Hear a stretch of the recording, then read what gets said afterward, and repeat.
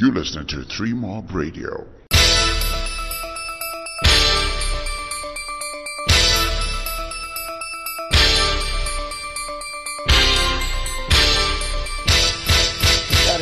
For 3 Mob Radio, and as you know, Amara Brown is dropping her new album Amasia on the 10th of November. Pretty excited for her. I had a chat with her a couple of weeks ago when we were talking about the album and the production, and particularly about Achilles, the drama just before it dropped, and all the things that happened behind the scenes to drop that gem. Tomorrow. Okay, we're not at JP's right now.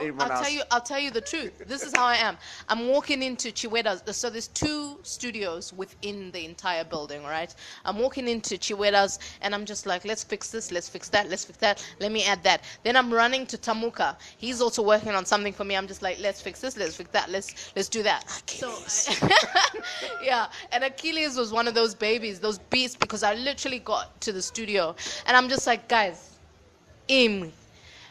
Achilles needs to be released today. I'm not happy. I had 4 mixes from different people. Yeah. And I was like, no, I am still not happy.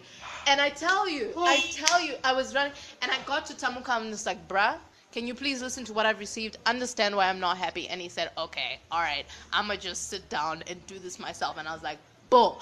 While that was happening, I was in studio with Chiweda. I ran right across to the other studio to be doing something else, another song called Say No. That is my life right now. You need new friends. I obviously have departed as your friends. Listen, Blacks wasn't even in the studio. I was like, I need an MP4 for this thing because this needs to go on YouTube. Blacks came from his house. I mean, it was all of 10 o'clock at night. Yeah, understand.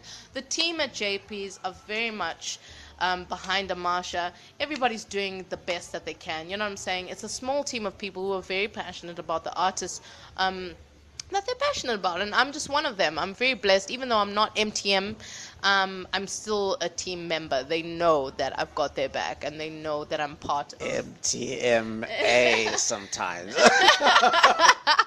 Exactly. So